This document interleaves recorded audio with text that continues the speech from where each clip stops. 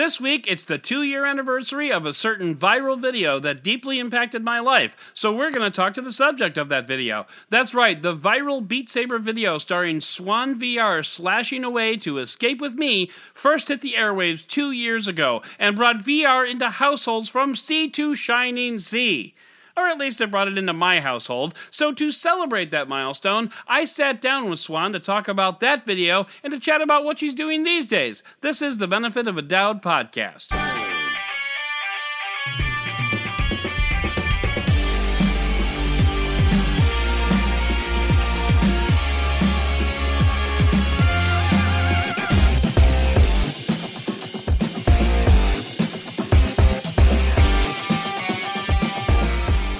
I would like to start off this episode by saying that this is week 2 of the podcast, but there's 2 problems with that. 1, the first 5 episodes are being released all at once, so who cares? And 2, deciding when to stop ticking off the weeks is fairly arbitrary, so I'm just going to go ahead and arbitrary right now. Welcome to the Benefit of a Doubt podcast. I'm your host, Adam Dowd, and you might be saying to yourself, wow, this is the most amazing podcast I've ever heard. I wonder what I could do to help it out and make sure it stays on the air. Well, that's simple, and the options start with free and go up from there. For free, you can rate and review this podcast on Apple Podcasts, Stitcher, Podbean, or anywhere else you can rate shows. Unfortunately, and stupidly, that does not include Google Podcasts or Pocket Casts, so yeah, sorry. Now, I'm not going to drone on and on about other ways to help. Just visit benefitofadoubt.com/support, and you'll see everything else. Once again, that's benefitofadoubt.com/support. So now that you've skipped ahead 30 seconds in your podcast player, let's dive into the news of the week.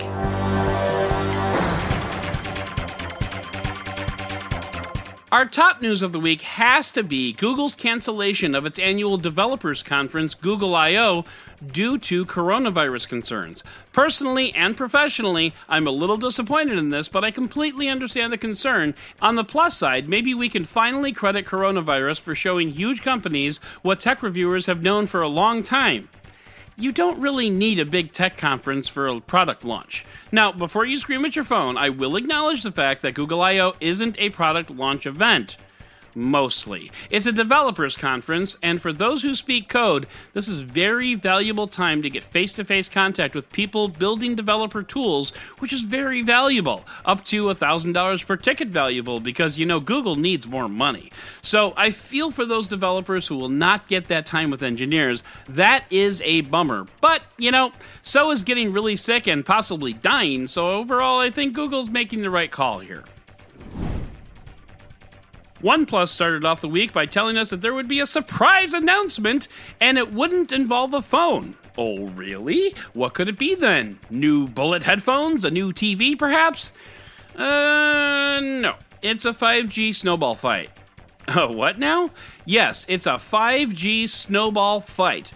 OnePlus set up what amounts to robot tennis ball shooters to fling snowballs at each other. They can be controlled from around the world via 5G. Seriously? Of course, since this is a brand new podcast launching at the end of the month, by the time you hear this, that event will be over, but let's be totally honest here. Did you really miss anything? Yeah, not really. Now, what's cool about this is that the 5G capability will allow the robots to respond wirelessly and with very little latency. But honestly, this isn't really that big of a deal, and it's actually stuff like this that makes the world mock 5G more than it looks forward to it. Especially when a large snowball lands on an antenna and blocks the millimeter wave signal, and the robot just shuts down. I get it, OnePlus. You've had success and you have some extra money. Awesome. Go to benefitofadoubt.com/support, and you can be a top-tier patron, and you don't even need to build a robot. If you have been clamoring for the best Chrome OS tablet on the market, which is to say, really the only Chrome OS tablet on the market, the Pixel Slate is now officially in fire sale mode, slashing prices down between $300 and $700 and throwing in a free pen and keyboard at the same time. In other words, the fire sale is bringing down the cost of the Pixel Slate to where it should have started to begin with. The entry-level Core M3 Slate now starts at $500, and it goes up from there. Reviews for the Pixel Slate were fairly mixed, with a lot of reviewers pointing at the $800 starting price tag for the not very good Chrome tablet as a major point of contention. Bringing that down to $500 plus throwing in the pen and keyboard help, but really with a Core M3, there are better Chromebooks out there, 2-in-1s even, that you can get for that price point. Personally, I'd hold off on picking one up, but I did just grab a $250 iPad with keyboard off of Amazon, so I'm not exactly the target audience here.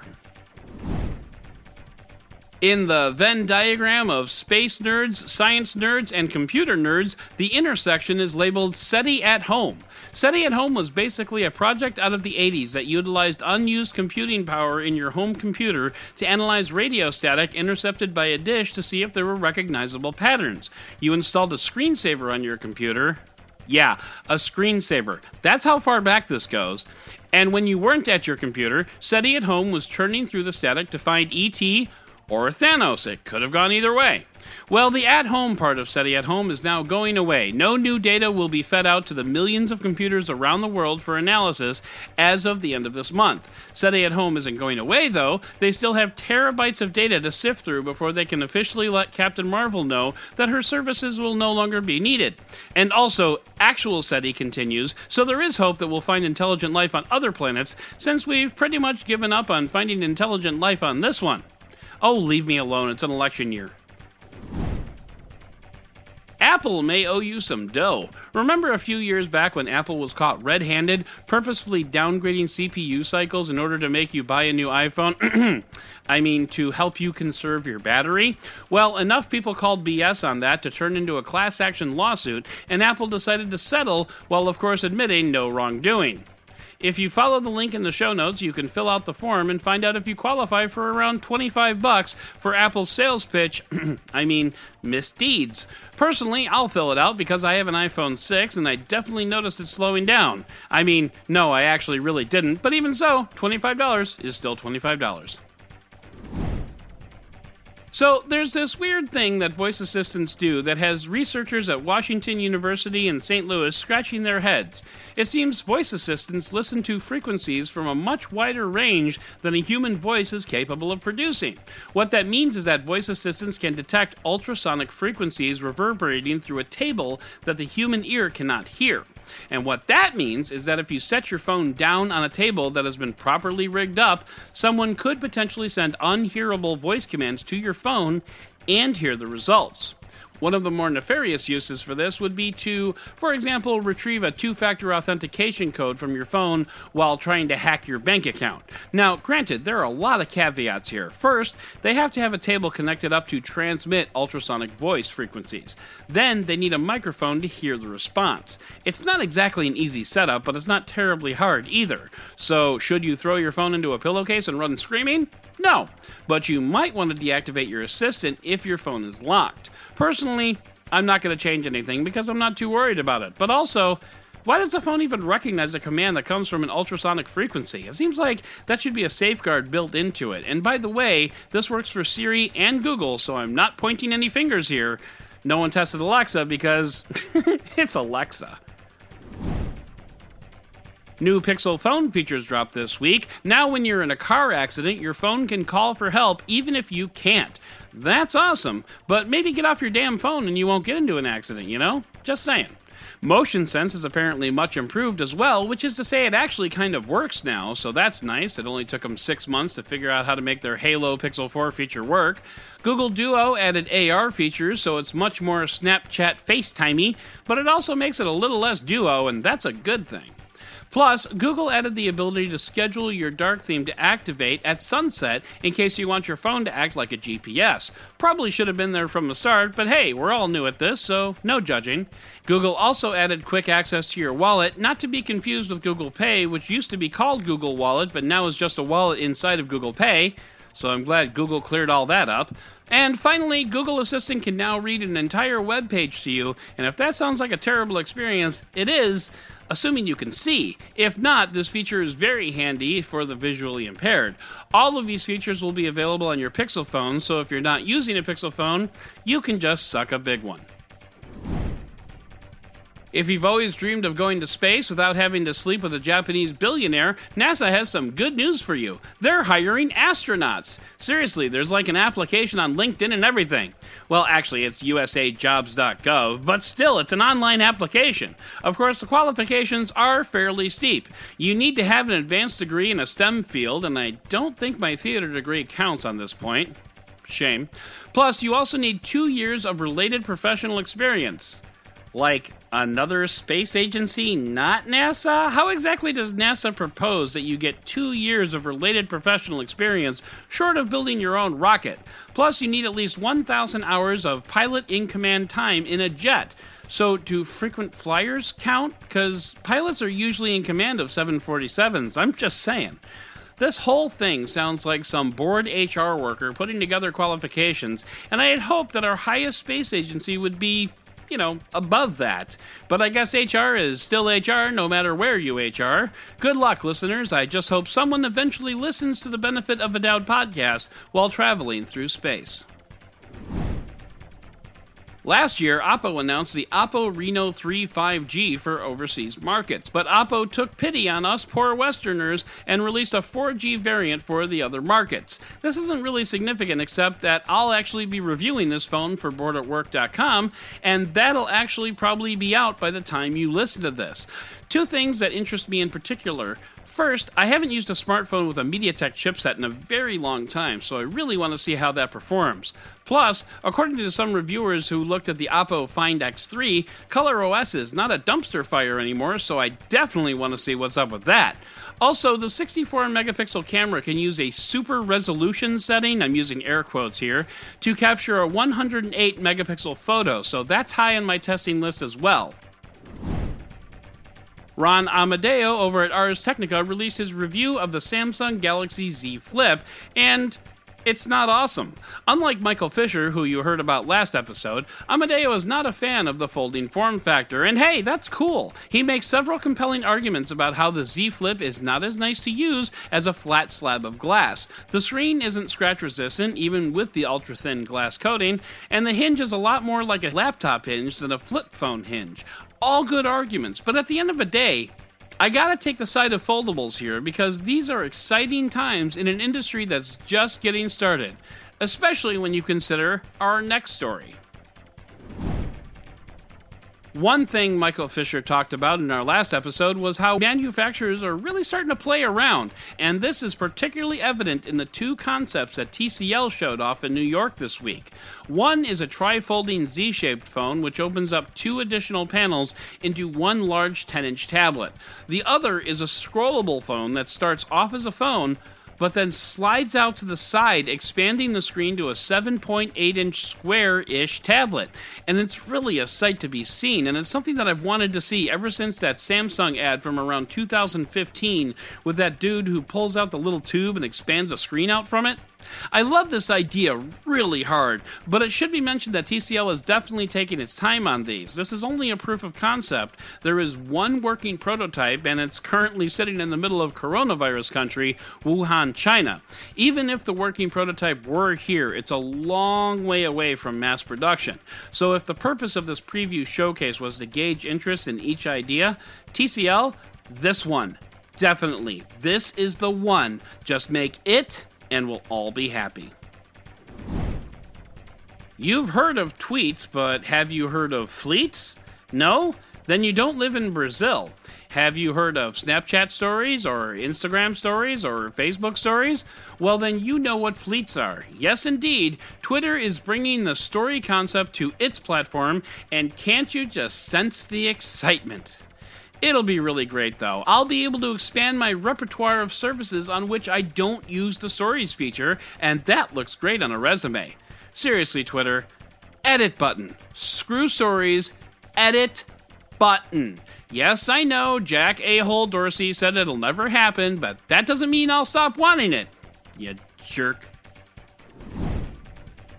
Sonos got into a little hot water with its longtime users a few months ago when it offered a 30% discount on new gear if you traded in your old gear. What jerks, am I right? Well, actually yes, because in order to get that discount, you had to put your old device into something called recycle mode, which permanently bricked the device, making it utterly useless for resale. Sure, a trade-in center could strip it for parts, but that was it. The old stuff was still okay, it just wasn't getting any updates anymore, and bricking a working device just seemed wasteful. Well, as of this week, Sonos has rolled back that policy. You can still get a 30% discount for new gear, but you no longer have to drive a stake through the heart of the old stuff, which is nice. Isn't it nice how everything is so nice? Yeah, that's nice. And finally, YouTube has taken it upon itself to demonetize videos relating to the coronavirus because it wants to help curb the spread of false information, which is great. But if a creator has good information to spread, they're discouraged now from, spreading it, which kind of sucks, but it's the inherent flaw in any platform that allows users to upload. You see, people are full of crap, and if you allow people to upload anything they want, they're gonna upload some of that crap. Now, not all crap is bad crap, some crap is just fine crap. But when you're uploading 500 hours of crap every second, you can't possibly weed out all the good crap from all the bad crap, so you just have to ban all the crap, which is kind of crappy. So anyway, the YouTube video associated with this podcast will also be demonetized. And I'm happy to say at this stage of the game, I'm not really missing out on a ton of money from that, because otherwise I'd be pissed. But since we're going to get demonetized anyway, let's just go ahead and make with the demonetization. But first, we need to take care of a little something that helps pay the bills, since this video will be demonetized. You probably shop at Amazon, right? Sure you do. I shop there, honestly, probably way more than I should. Fortunately, there's a great way that you can do what you do and help out the show at the same time. If you visit benefitofadout.com/support, you'll find a link to my Amazon store. There's a few sections in there, including my everyday carries and other products that I've reviewed and or talked about on the show. So you can pick something up from there, or if nothing there suits your fancy, go ahead and search up something else on Amazon and buy that. Either way, I'll get a small commission and it won't cost you a thing. There are more great options for helping me out at benefitofadout.com/support. That's benefitofadout.com/support. You'll get a list of all my affiliations and monetization options all wrapped up in a neat little package at benefitofadout.com/support. I hope you visit, and as always, I thank you for listening. If you have heard of virtual reality, it's probably because of Beat Saber. And if you have heard of Beat Saber, it's probably because of my guest today. Whether it's true for everyone or not, it's certainly true for me. Swan VR's video of Beat Saber's Escape with Me set me on a path to becoming the best Beat Saber virtuoso in Chicago. These days, Swan roams the world with her Oculus Quest, bringing joy and VR to others as a creative marketing director at Andromeda Entertainment and practitioner of Flow State. And today, she joins us here on the Benefit of a Doubt podcast. Swan VR, I humbly welcome you to the show. Thank you so much, Adam. It's great to be here. Well, it's great to have you, and I have to admit, I am a fan of yours. Like, I remember when I first saw your video, I thought it was the most amazing, mind-blowing thing in the world, and I instantly fell in love with VR, with Beat Saber, and if I'm a little honest, with you too. But anyway. Thanks. So I want to start off by talking about that video because it just passed its 2-year anniversary on March the... It was the 4th. Don't worry, Beat Saber had to remind me too. They messaged me, they're like, do you want to do a video on the 4th? I'm like, oh wait, that was an anniversary? Shit. Okay. So I quickly made up a video. Right? Yeah, and I saw that video. Awesome stuff. But I want to take a look at that video real quick, and I just want to break down the elements of that viral video from a middle-aged white dude's perspective. You've got lightsabers in a Guitar Hero fashion being played by a woman in a fancy dress, and I honestly don't know if that was fancy or not. I'm it a was dude, fancy. So I don't know if... It was fancy. Okay. I've had so many girls hit me up trying to buy that dress from me. Yeah, now that's got to go up in the VR Hall of Fame, if you ask me. Yeah. But I need to save it for a museum piece for some future VR museum that's going to happen in the future. There you go.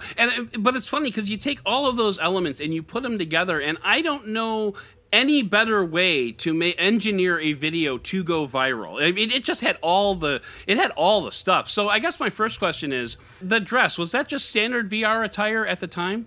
It was my outfit. So the thing about me is like, I'm a burner. And I've been always like expressing my real world avatar in a way, where basically I go off to Burning Man, wear outfits. My friend is a fashion designer. She creates this line called Yoshi Zen Couture, and she like makes these awesome sequence outfits and like these goddess robes. So I just feel like a badass at Burning Man. And for me, I kind of like I was like really big on the anime scene when I was like a lot younger, and I was like cosplaying a little bit. So for me, like getting hired by Live, they're like, hey, can you do a series of videos? We basically partnered with this company called Beat Saber. We're trying to like basically showcase mixed reality, because if I could rewind back to January 2018, Live just launched its beta platform for like mixed reality streaming, and at the time barely anybody knew about them. Like they only had like a couple hundred people on their Discord. Now it's like tens of thousands. Right. So we were looking for content. So what about waking up the next morning and having your phone absolutely, blowing up nonstop about that video? Describe that feeling, if you could. Oh my God, it was crazy. I woke up and I had so many notifications. I'm like, what the hell is going on? And my friends were tagging me. They're like, oh my God, this is you. It's like, oh my God. And I had random people from my travels, like this girl I met in like the city of Versailles years ago when I was studying in Amsterdam. Like she messaged me, it's like, oh my God, I just saw your video. And I'm like, oh my gosh, I haven't talked to you in like years. Like this is crazy. So it was great. Like I had a lot of messages from really good people. They were like, one of the messages that stuck out was this father. He was like, oh, my daughter really loves gaming, but none of her friends like game because like it's mostly a boy thing. So she's been gaming with her like brothers, but she saw your video and it inspired her to like become a gamer. And I'm just like, this is great. Like, this is amazing. So I was kind of really taken back by everything. Like, I didn't expect that video to have as much influence as it did, because for me, I was just like, oh, I'm just making this video and I want it to look like a badass playing this like game to showcase how cool VR is. And it had a bigger reach and a bigger influence than what I had anticipated originally. So Live is, and correct me if I'm wrong here, but Live is an open sourced platform that allows you to project a VR image. Now, initially it was on a green screen, but if I remember correctly, later on in the development process, they actually were able to eliminate the green screen. But basically, you're able to shoot a video of yourself wearing a VR headset, but you're also shooting a video of you within that VR reality. Does that basically sum it up? Almost right. So Live is not open source. It is its own proprietary kind of software. They have engineers behind it. The CTO is Rue. He was also another streamer of Beat Saber. So it gives you the illusion that the person's in virtual world, which is really interesting because one of the reasons why the video went so viral is like people didn't know what was happening. They thought I was CGI. They thought I was an anime character. There were so many people that had no idea what was going on. So it was pretty interesting. But now there's a surplus of mixed reality videos. So right now the novelty of mixed reality has kind of gotten a little bit subsided because there's tens of thousands of Beat Saber videos. If you just look up mixed reality, Beat Saber, there's tens of thousands of them. Right. And speaking of Beat Saber videos, your video, as of this recording, has 9,379,728 views on YouTube. And I want to talk to you about impact. In your opinion, how much impact has that video had on your personal life 2 years later? And also, what about the impact of the genre of VR in general? Okay, so the impact on my personal life is not as extreme because I kind of freaked out and like removed my add friend button on Facebook because I ended up getting like 500 friend requests in like the first hour from random people, and I wasn't really ready to go public with like my life and all the contents that were on my Facebook. But like in terms of my life now, it's gotten me more known in the VR space. So I personally don't really care too much about like social media. Like I post occasionally, but I like meeting people in real life. And for me, it's given me an opportunity to kind of really be a digital nomad. It kind of allowed me to escape into a freedom that I didn't have before. So, So right after the video, I got hit up by a bunch of indie studios asking me to create them a viral video of their game. And I don't know, it's just like, that's not how marketing really works. And for me, I had my choice. So right after Live, I got hit up by a bunch of studios, and one of them was Andromeda Entertainment. And it was so aligned with me because all the people, like the co-founders and everybody else, they were burners, they were artists, they were creatives, and they wanted to do wellness technology, digital wellness, and basically focus on meditation and dance and other things to like basically help people feel better, especially since VR is so like, it's so intense. It's not just pressing a bunch of keys. You're actually moving. You're becoming the avatar. So their theme is like leveling up your real world avatar. So I really aligned with them, and culture wise, we got along really, really well. So I ended up joining them, and that was just aligned with me, like just perfectly. So it kind of gave me a way of like, you know, getting into a career that like really fits into my lifestyle, one. And two, I've been speaking at a lot of events about being a female content creator, and also like how to make great content in mixed reality, and also being an advocate about like flow state, how to get into flow state. So it's been really great. Like I've been really enjoying in terms of like being more out there as an advocate for VR and an advocate for like personal self-care. Now, I definitely want to circle back to Andromeda and Flow State. Now, do you still play Beat Saber these days? Oh yeah, like I'm playing the 360 levels, like Expert Plus. Like it's great. Like I love the 360 levels. I would love to create more content, but like for me, I'd rather do it in mixed reality, and it's like really hard to create content when I'm like jumping around from place to place. Like so it's not really conducive for like creating content, but eventually I'm thinking about moving to LA where I'm able to collaborate with more content creators and start creating content again, because I do enjoy it, but right now I really just want to travel and have my fun. Be honest. How much does missing that one note haunt you to this day?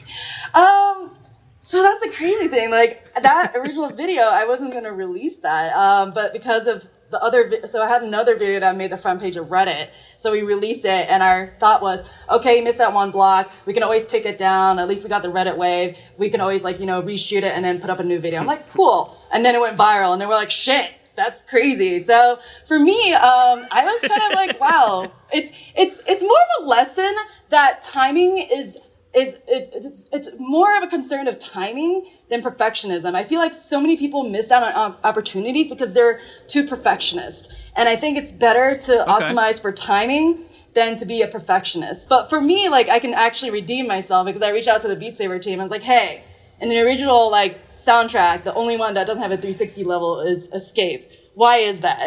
So we've been talking back and forth, and they're looking into making a 360 level of Escape, and I already reached out to like Live and Splitverse about shooting another video where basically I get a perfect combo. So I can actually redeem myself, thankfully, to the 360 levels. So I'm going to bring back that dress and then see what happens. But what are you doing these days? What are you? You mentioned that you're with Andromeda Entertainment. What are you working on these days? Well, so for Andromeda, I'm helping a lot of the indie games that they sign on to create content in terms of trailers, working with influencers, doing partnership marketing. Like with Audio Trip, it's like a dance VR game. We had a partnership going with Vive for a little bit for some activations. We did an activation with Alienware at South by Southwest last year. And we're just doing all these partnerships just to get more awareness about the game, because the indie game market, it's really hard to get noticed unless you have a viral video or something really profound happens, or you're Valve and you release Half-Life Alyx. So for indie game studios, it's really hard to get noticed. And then SoundSelf, I'm helping them get like streamers that's more of the meditation streamers, which is really hard to find. So if you're a streamer that love meditation and or a content creator in the meditation space, I would love to talk to you. So I've been doing that, helping them, doing a lot of like event activation with them, doing a lot of collaborations with Live, YUR, and everything else. And then my personal life, I've lately been invited in a lot of like incubators. So I'm currently in Medellin in this psych incubator. It's called the Psy Collective, and they're hosting like events in London and like this event in like in August right before Burning Man. So it's the idea of like wellness and like plant medicine. Yeah, and then here in Medellin, I've just been meeting a lot of crypto people and people from like Puerto Rico and stuff like that. So it's been great. Like I've just been working on community building. Like one of my dreams is to open up an artist retreat somewhere and just like have it like as a creative space. So for me, it's partially working part-time in like the virtual reality space and helping like Andromeda like get the word out. And the other part of me is like basically community building, because it's something that I really, really believe in, like neo-tribalism and everything else. So instead of living by yourself in a nuclear family, having to depend on like either like your partner or your parents or your children to like keep you company, it's the idea of like, it takes a village to raise a child. So that's basically what I'm doing in my personal life. Cool. So now I want to talk about flow state. What is flow state? And because an audio podcast is clearly the best place to try to explain that. So, like, what you reference flow state a lot in a lot of your videos, and actually you've mentioned it a couple of times on the show. So I wanted to see if we can get a little clarification as to what flow state actually is. So there's an amazing book by Jamie Wheal called Stealing Fire, and it talks about like Navy SEALs, like Google executives, and how they reach flow state. Flow state's like this idea of like it's just like intuition meets like passion in a way for me. It's like basically everything just goes away and you're 100% focused. For some people it's skydiving, that's like adrenaline junkie flow state. For some people it's doing yoga and meditation, that's like a meditative flow state. But it's an activity that you do where you basically you lose sense of time. It could be like painting, it could be like playing the guitar. And for me, flow state was a huge part of it, because during that video I really got into flow state. Like in the very beginning, like you can see that like I'm slowly getting into it. And then once I hit that flow state thing, I was just like rocking it and just like really breezing through it. And the magic of flow state, it makes everything seem so easy. So I've had so many people contact me after Beat Saber got released, and they're like, oh, I saw your video playing Escape on Expert. So I just played that as my first level and I failed out in like 5 seconds. You made it look so easy. And that's because I was in flow state. And for me, like, float state's this idea of like you unlocking something that you're really passionate about and kind of like just losing that sense of time. And it's been something that's been studied by the military and like basically companies for peak optimal performance. So I think it's a huge thing, and I think more people need to be aware about it. I got more into flow state when I got into like the flow arts. Like, so previously I used to work in investment banking. And then I discovered kind of like Burning Man and discovered like fire spinning from that. And I got into fire spinning, and that was my form of flow state. Like every time I fire spun, it's like, it's pretty amazing. So I do a dragon staff, which is like this staff with like 5 spokes on fire. And it just basically makes me forget about everything because I have to really focus. Like there's like fire, like fire on both ends. There's literally fire spinning around your head. Let's focus. Gotcha. Yes. Okay. Yes. Okay.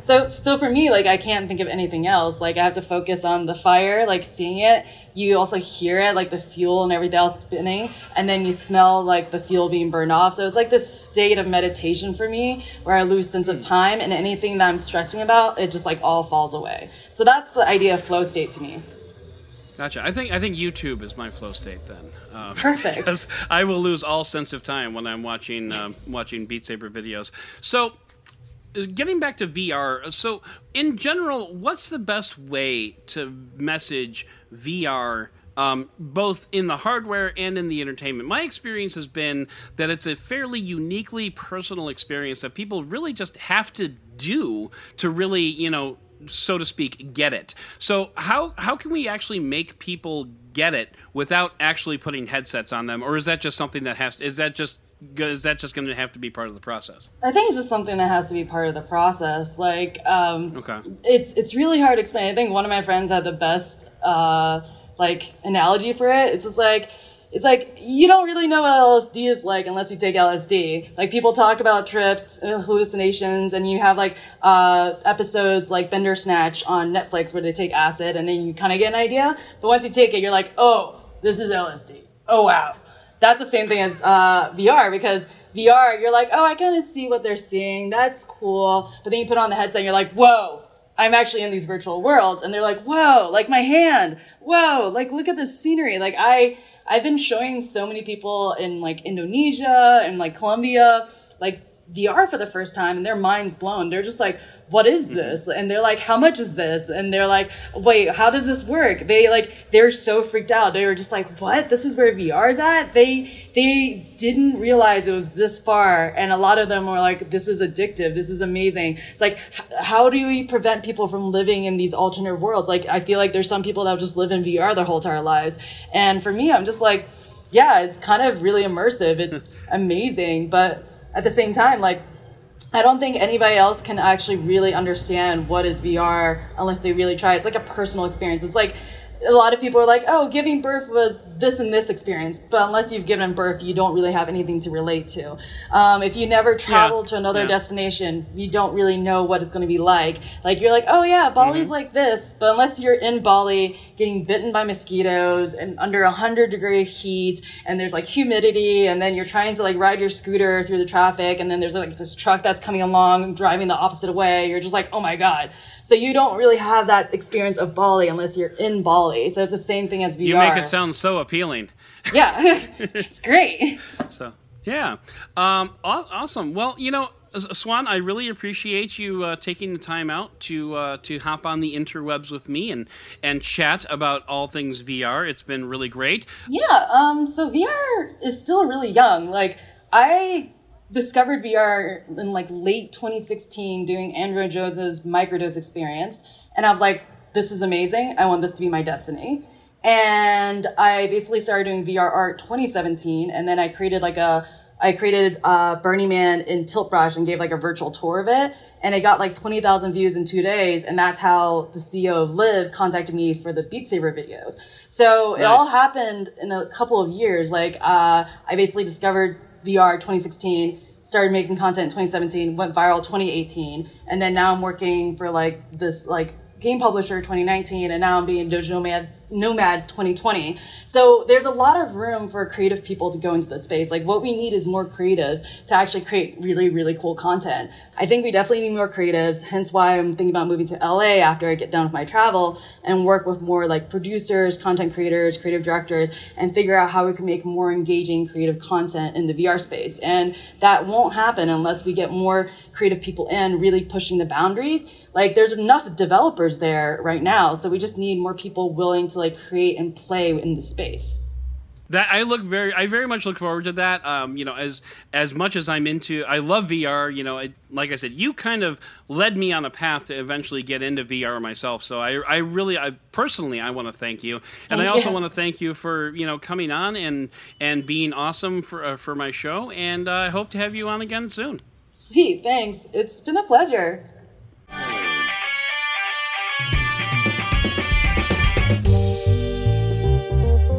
So that's going to do it for this edition of the Benefit of a Doubt podcast. I'd like to thank Swan VR for coming on to the show to chat. And yes, I double and triple checked. She wants to be called Swan VR.